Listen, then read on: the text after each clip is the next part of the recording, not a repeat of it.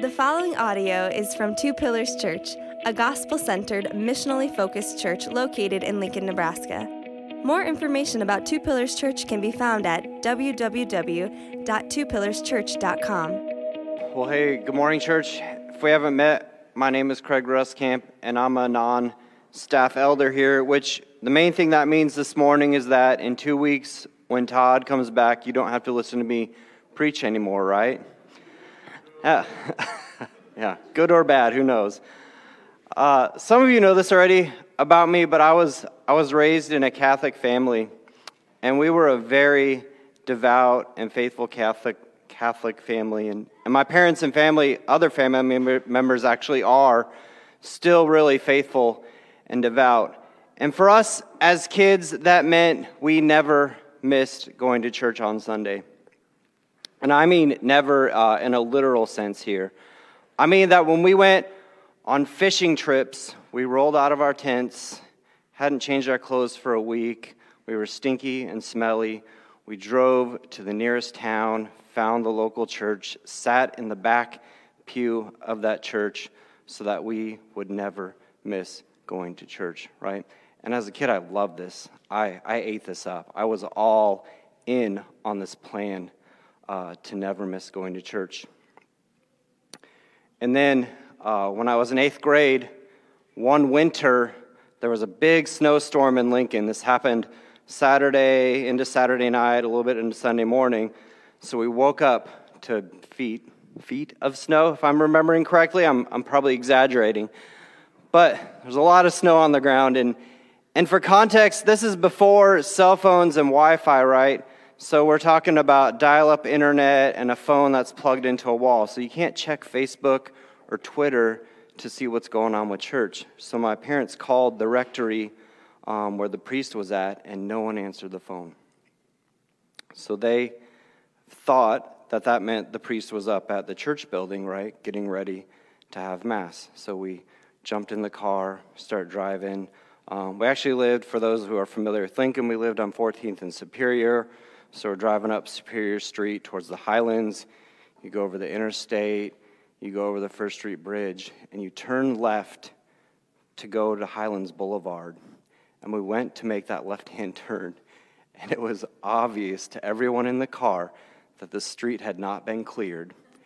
No one had driven that way yet that morning, and we were not going to be the first people to do that.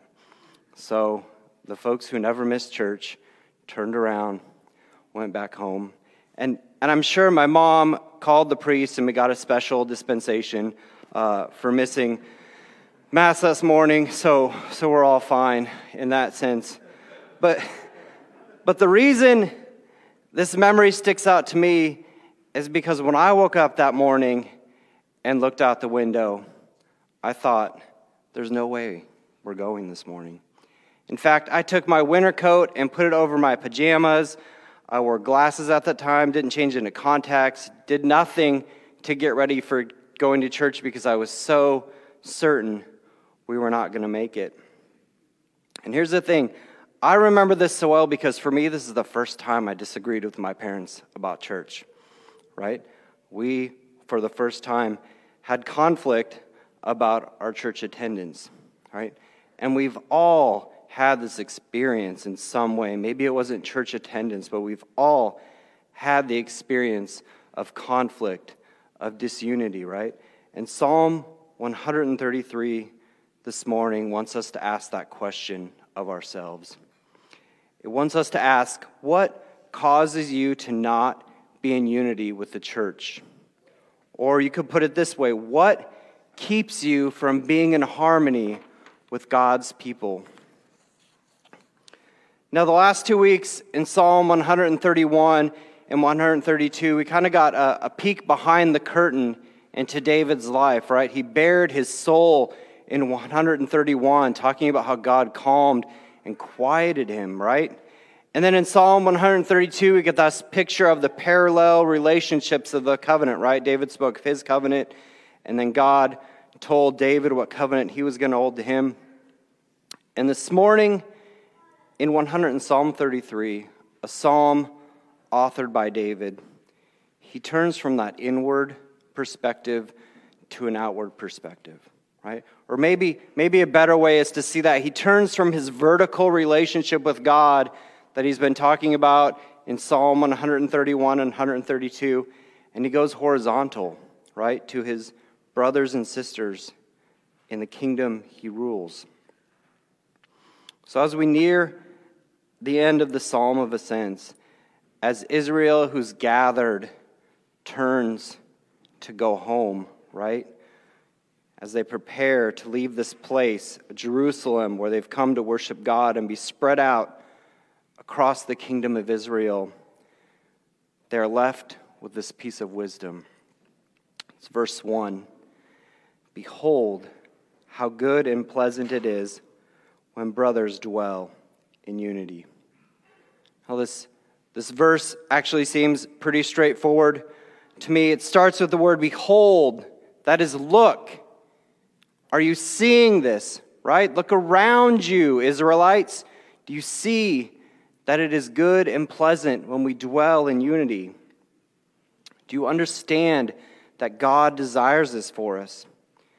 The people of Israel, as they are gathered, are being told to look around and see the unity among them, right? They are God's people worshiping together. They have this in common. They are that community dwelling together and not just living together, but enjoying the blessings of that unity. And so the people of Israel, even when they left Jerusalem, were in a set-apart kingdom, right? They took all that time to chase everyone else out of their land.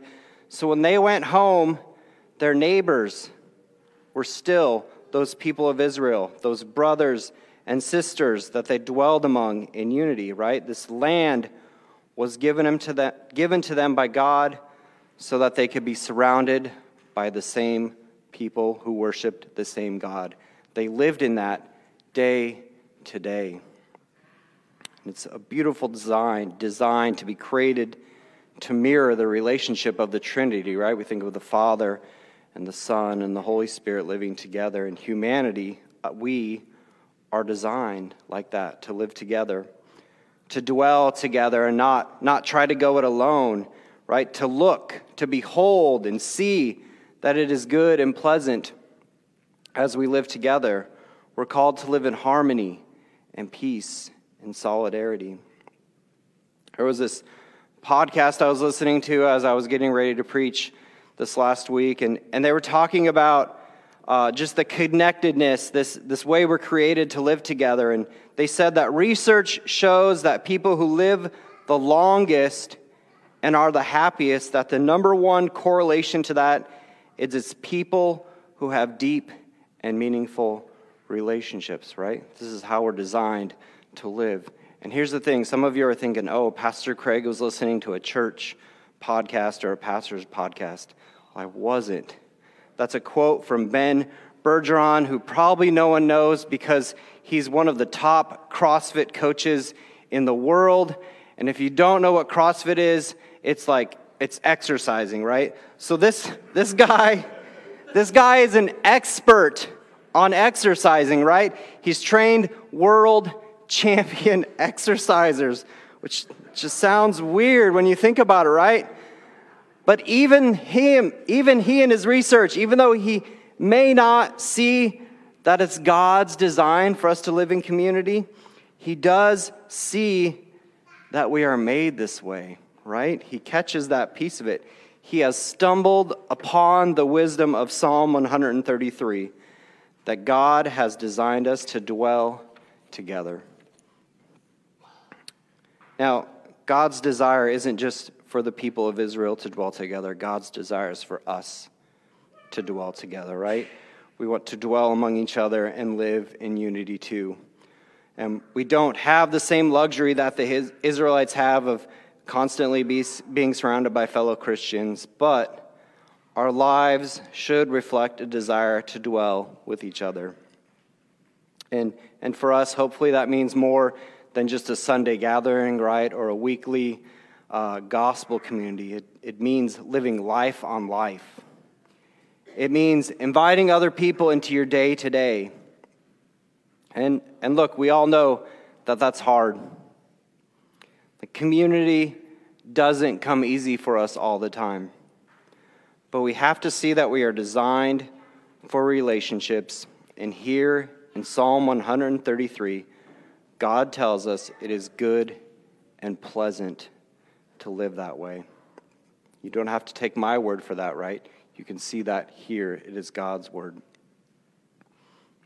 As we move to verses 2 and 3, we're going to be met with some similes. And I don't want to just side note over here about similes and metaphors.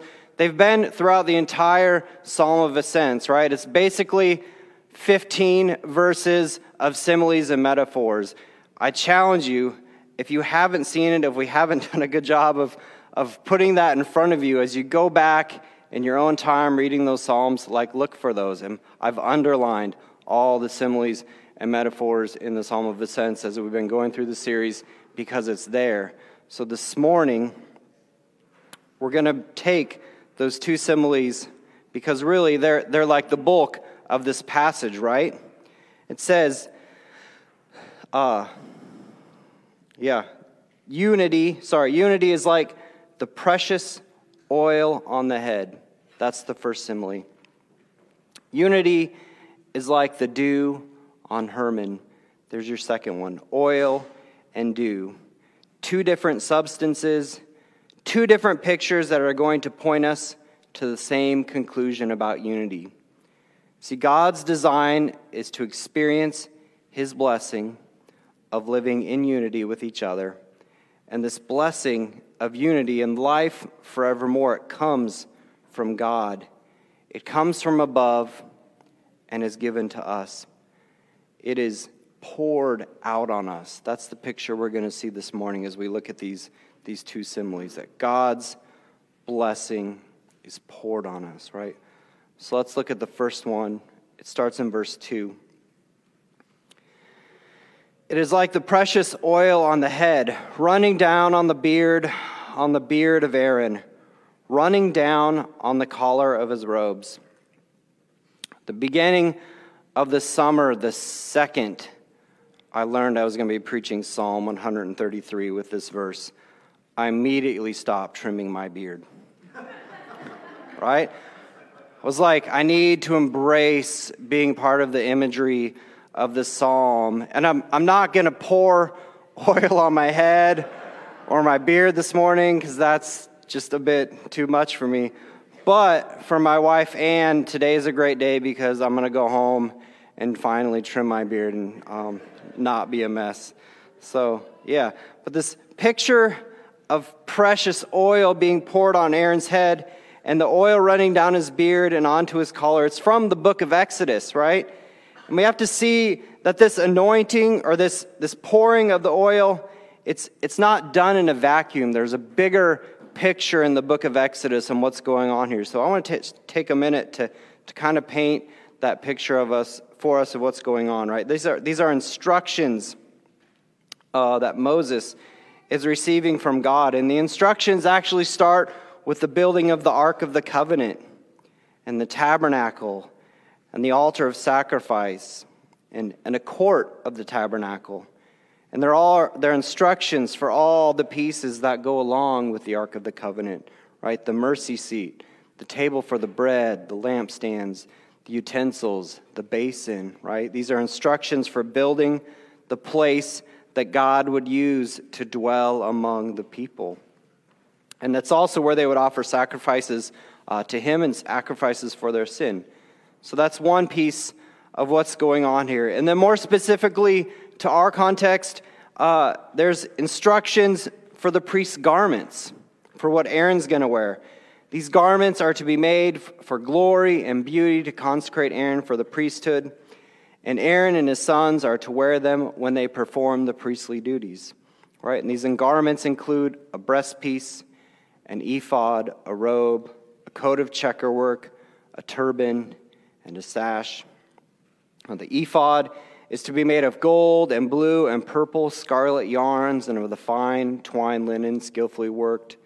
There are 2 onyx stones engraved with the names of the son of Israel, And these stones are enclosed with gold filigree and set on the shoulders of the ephod in remembrance of the sons of Israel. And then there's a breastpiece. It's the breastpiece of judgment. It's again made with gold and blue, purple, scarlet yarns. And on it there are 4 rows of precious jewels, one for each tribe of Israel, set into that breaststone.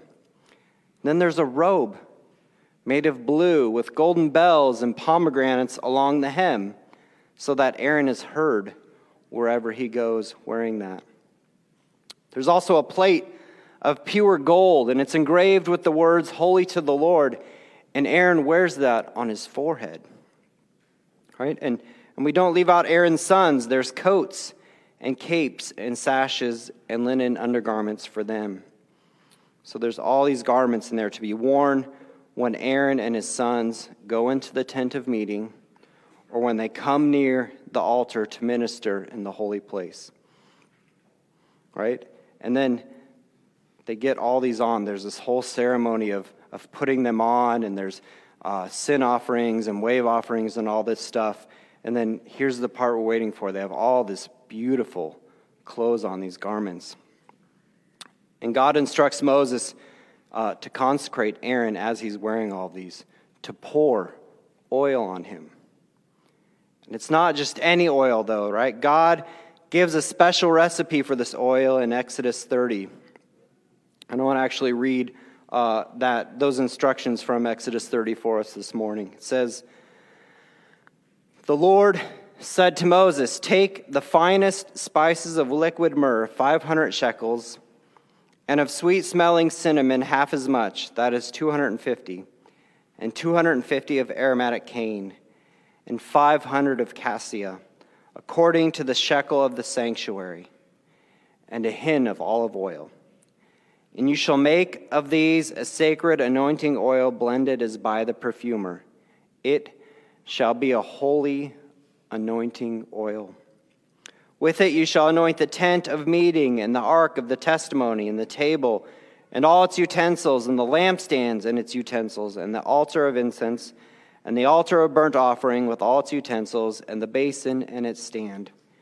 You shall consecrate them that they may be most holy.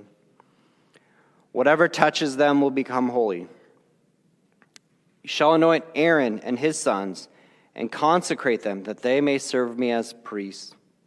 And you shall say to the people of Israel, 'This shall be my holy anointing oil throughout your generations. It shall not be poured on the body of an ordinary person, and you shall make no other like it in composition. It is holy, and it shall be holy to you. Whoever compounds any like it, or whoever puts any of it on an outsider shall be cut off from his people.'" So this is the oil used to consecrate the tent and the ark and all of the pieces that we talked about that go along with that. It's also used to consecrate Aaron and his sons. And it says over and over in this passage, everything that this oil touches will become holy. That means it will belong to God.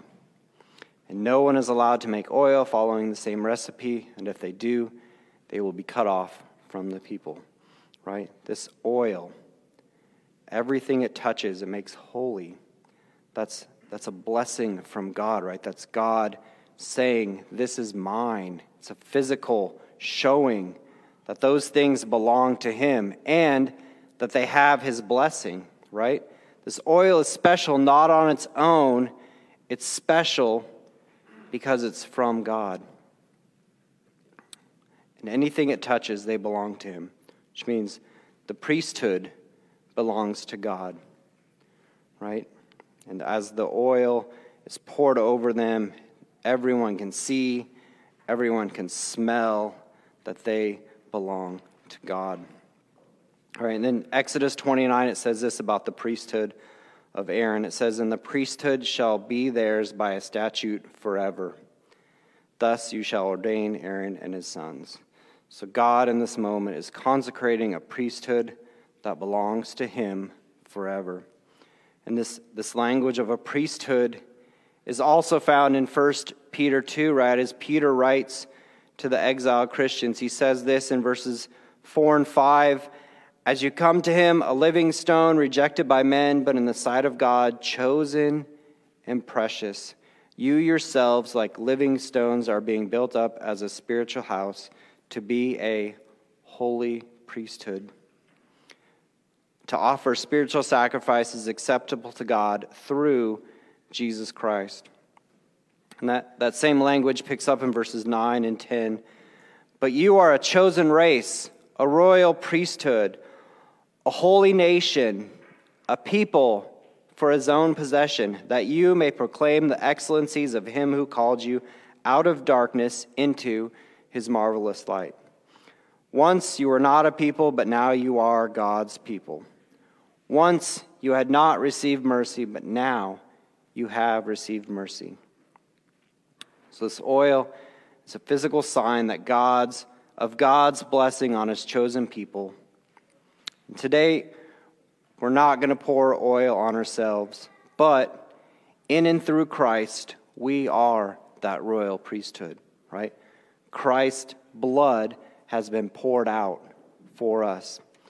We are holy to him. We are set apart for God, right? The blessing of the priesthood is continued today as we are his chosen people. And as part of that, he continues to desire that we dwell in unity. Let's take a look at this second simile. It says, "It is like the dew of Hermon, which falls on the mountains of Zion." So unity is like the dew of Hermon. Hermon is a mountain. It's mentioned in Deuteronomy a couple times because Israel wins it. They possess it. They take possession of it. So it's part of Israelite land. It's in the northern part of their kingdom. And because of where this mountain is at and because of its height, it actually receives a lot of moisture.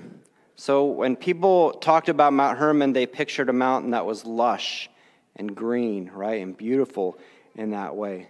So this, again, is a picture of God's blessing coming down from on high, right? This beautiful mountain, Mount Hermon, it's giving its due. Its due is coming down or being poured down onto Zion, which is the holy place of Israel, right? It's a picture of God's blessing from on high to the people of Israel. And here's the wonderful thing about dew. It's not reliant on us, right? We don't do anything to create dew. When you went to bed last night, it was cool, right? And when we woke up this morning, it was there, whether we wanted it to be or not. And dew is also nourishing and refreshing, right? It brings water to the plants of the earth so they can grow and be fruitful. This is a picture of God's blessing coming down on us, being poured on us with no work from us. And it's nourishing and refreshing, right? Unity is nourishing to our lives. It refreshes our minds and bodies. It is good and pleasant. It is given to us from God. Well, Psalm 133 ends like this: "For there the Lord has commanded the blessing, life forevermore." Well, the key word that I noticed here is the word "there," right? Because there is actually a place. So where is this there? There is Zion. Zion. And what is Zion? Zion is where God is present with his people, right? And in the Old Testament, that meant Jerusalem. Zion is another name for Jerusalem, where the people gather to worship God. And as they recite or sing the psalm together, that's where they're at. They're at Zion, right?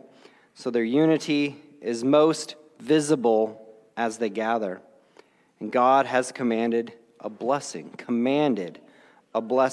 for his people, life forevermore.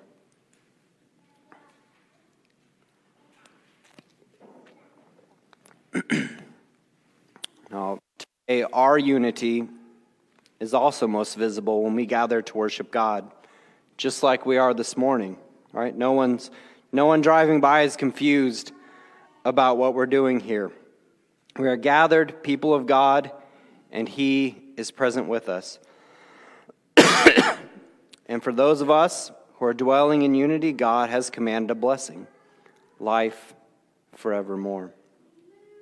And that's both a present and a future reality, right? God desires us to live long, fruitful, nourished lives, but He also has prepared a place for us in His Father's house.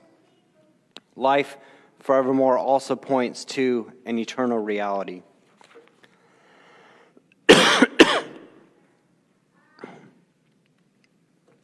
But we, friends, we live in the present, and it's not always easy, right?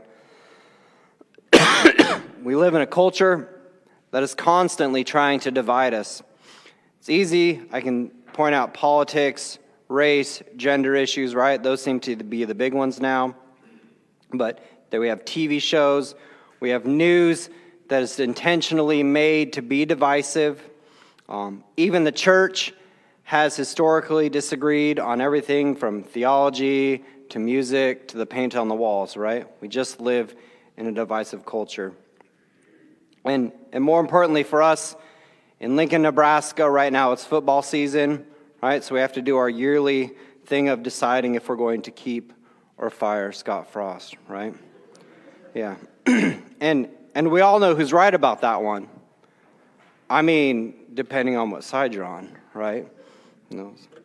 Now, this is not, like, this is a human experience, right? Jesus experienced this in His time on earth. He experienced humanity with all its flaws and dissension, right? And He experienced it from the people closest to Him, His 12 apostles, right? He lived with Judas, who betrayed Him.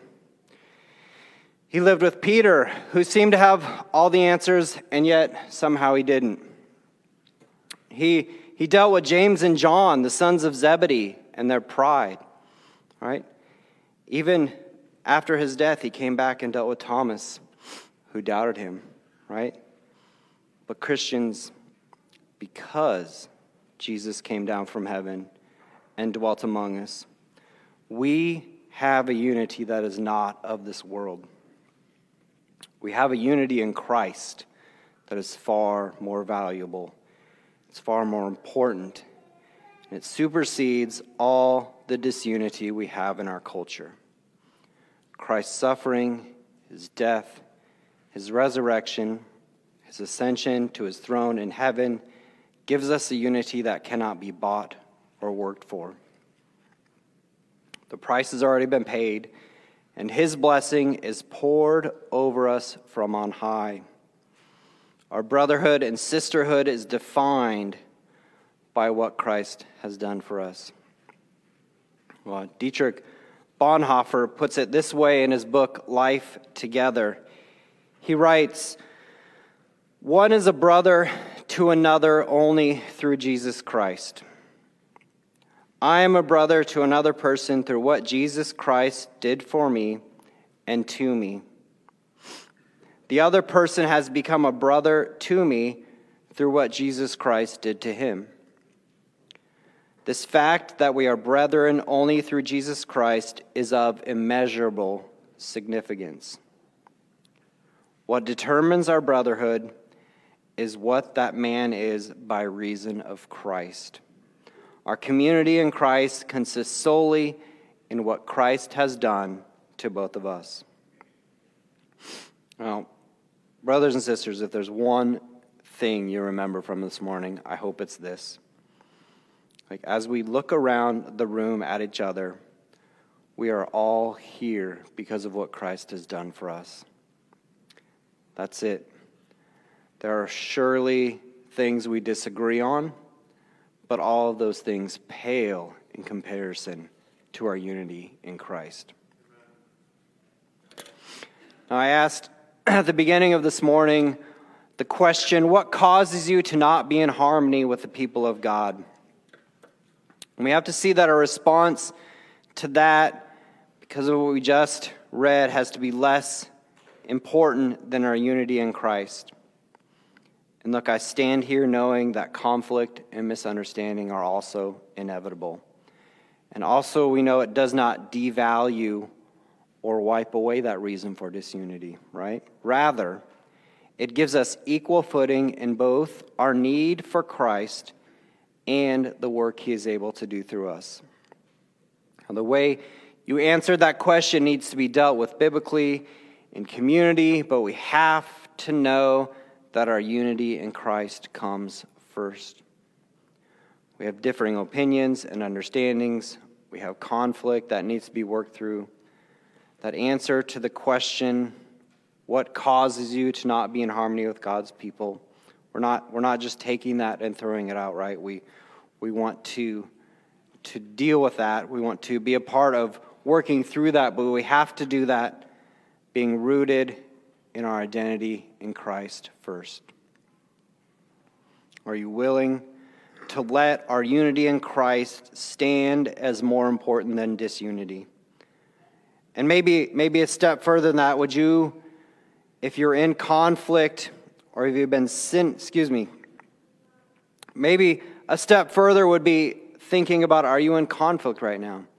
Have you been sinned against by a brother or sister in Christ, right? Because there's a cost to living in disunity. We read about that in Galatians 5. It says, "For the whole law is fulfilled in one word, you shall love your neighbor as yourself. But if you bite and devour one another, watch out that you are not consumed by one another." Right? This is a passage about conflict, and conflict is the opposite of unity. This is not how we want to live our lives. So if you are in conflict, there are directions given on how to pursue unity and reconciliation, and it's possible because of what Christ has done for each one of us, right? If you're living with division or conflict, maybe the words of Matthew 5 help give you some direction. It reads, "So if you are offering your gift at the altar and there remember that your brother has something against you, leave your gift there before the altar and go. First, be reconciled to your brother and then come offer your gift." Right? Or maybe you need to follow the command found in Matthew 18, which says, "If your brother sins against you, go and tell him his fault between you and him alone. If he listens to you, you have gained a brother. But if he does not listen, take one or two others along with you, that every charge may be established by the evidence of 2 or 3 witnesses. If he refuses to listen to them, tell it to the church." Now, look, there's a messiness to disagreement and disunity, but there's also a beauty in reconciliation. And I can say that having lived both sides of that coin. Here we have instructions from God on how to pursue unity for both those who have sinned against a brother or sister, and also those who have been sinned against. This morning I'm asking, are you willing to die to self and pursue reconciliation and unity? Or are you choosing to keep that inside of you and hold it against someone? Are you looking for the answers on your own, outside of community? Or are you bringing that to brothers and sisters that you trust and who are willing to walk this with you? Here at Two Pillars, we're no different, right? We are here this morning because of our standing in Christ. We are trying to work towards unity, but we do that imperfectly. We have a mission statement that guides that work for us, though. It says, "We exist to make, mature, and unleash missionary disciples who live with gospel faithfulness to the glory of God." And this mission statement does not make sense outside of first being united in Christ, right? We make disciples because we want to share what Christ has done for us. We mature as disciples because we want to grow in our depth of understanding the unplumbable depth of our God. We unleash missionary disciples who grasp the significance of the kingdom of God being for all his people. All right. as Christians, as Two Pillars Church, our unity comes in and through Christ. Let me leave you with a few application questions here. The first one is this: how would it look if your lack of harmony with the church paled in comparison with the immeasurable significance of Christ's salvation? Side note, I feel like this is a good time to mention that we post sermon slides with the sermon audio, so I know I wrote a long question. Don't have to write it down. You can go look it up later. It'll be on our website. Let me say that again now that I've distracted you. How would it look if your lack of harmony with the church paled in comparison with the immeasurable significance of Christ's salvation? If we had a proper attitude toward our disagreements. Secondly, do you have a conflict or sin that requires you to leave your gifts at the altar and pursue reconciliation? Maybe that's something you can do this morning. Thirdly, are we a beacon of unity in our community? Or maybe we could ask that this way: how can we be a beacon of unity in our community? Right? How can we show the city of Lincoln, our neighborhoods, the blessing of dwelling together in unity? I want to end with another quote from Dietrich Bonhoeffer's book, Life Together. And I'm doing that because this book, like if you're interested in reading any more about community, this is a great book to start with. It's also pretty decently short, so it's not overwhelming. But the other reality here is that Bonhoeffer didn't just write about unity. He lived that. He died that. If you don't know about Bonhoeffer, he was executed by the Nazis in a concentration camp during World War II. Right? He, as he died, clearly understood his unity in and through Christ to the brothers and sisters he died for. He wrote this: Christianity means community through Jesus Christ and in Jesus Christ. No Christian community is more or less than this. Whether it be a brief, single encounter or the daily fellowship of years, Christian community is only this: we belong to one another only through and in Jesus Christ. Let's pray. Father, you have a design for us, a wonderful design for us as humanity, as your holy people, Lord. You've designed us to dwell together, to live life on life, Lord, to live in unity, to work through and trust in you, to work through conflict and misunderstanding, Lord. I pray that these words ring true for us this morning, that we understand that we are nothing. We belong to one another only through and in Jesus Christ, Lord. We all come from that same place, Lord. I pray that we rest in that truth about us, Lord. I pray that we work for unity as a church body, Lord, as brothers and sisters in Christ, that we work to dwell together as you've called us to, Lord, and that we just have grace for each other, Lord, knowing that we're going to do that imperfectly, Lord, but yet we have to see that there's a blessing from you in that, Lord. You've promised us life forevermore. Lord, we look to a time when you rule and our disunity, our conflict is wiped away, is washed away eternally by what Christ has done for us, Lord. So I pray that we are able to see that picture this morning about Christ and about what you have for us, Lord. And I pray all this in your name. Amen. Thank you for listening to this audio from Two Pillars Church. Feel free to share this audio with others, but please do not alter or edit the content in any way. For more information about Two Pillars Church, please visit www.twopillarschurch.com.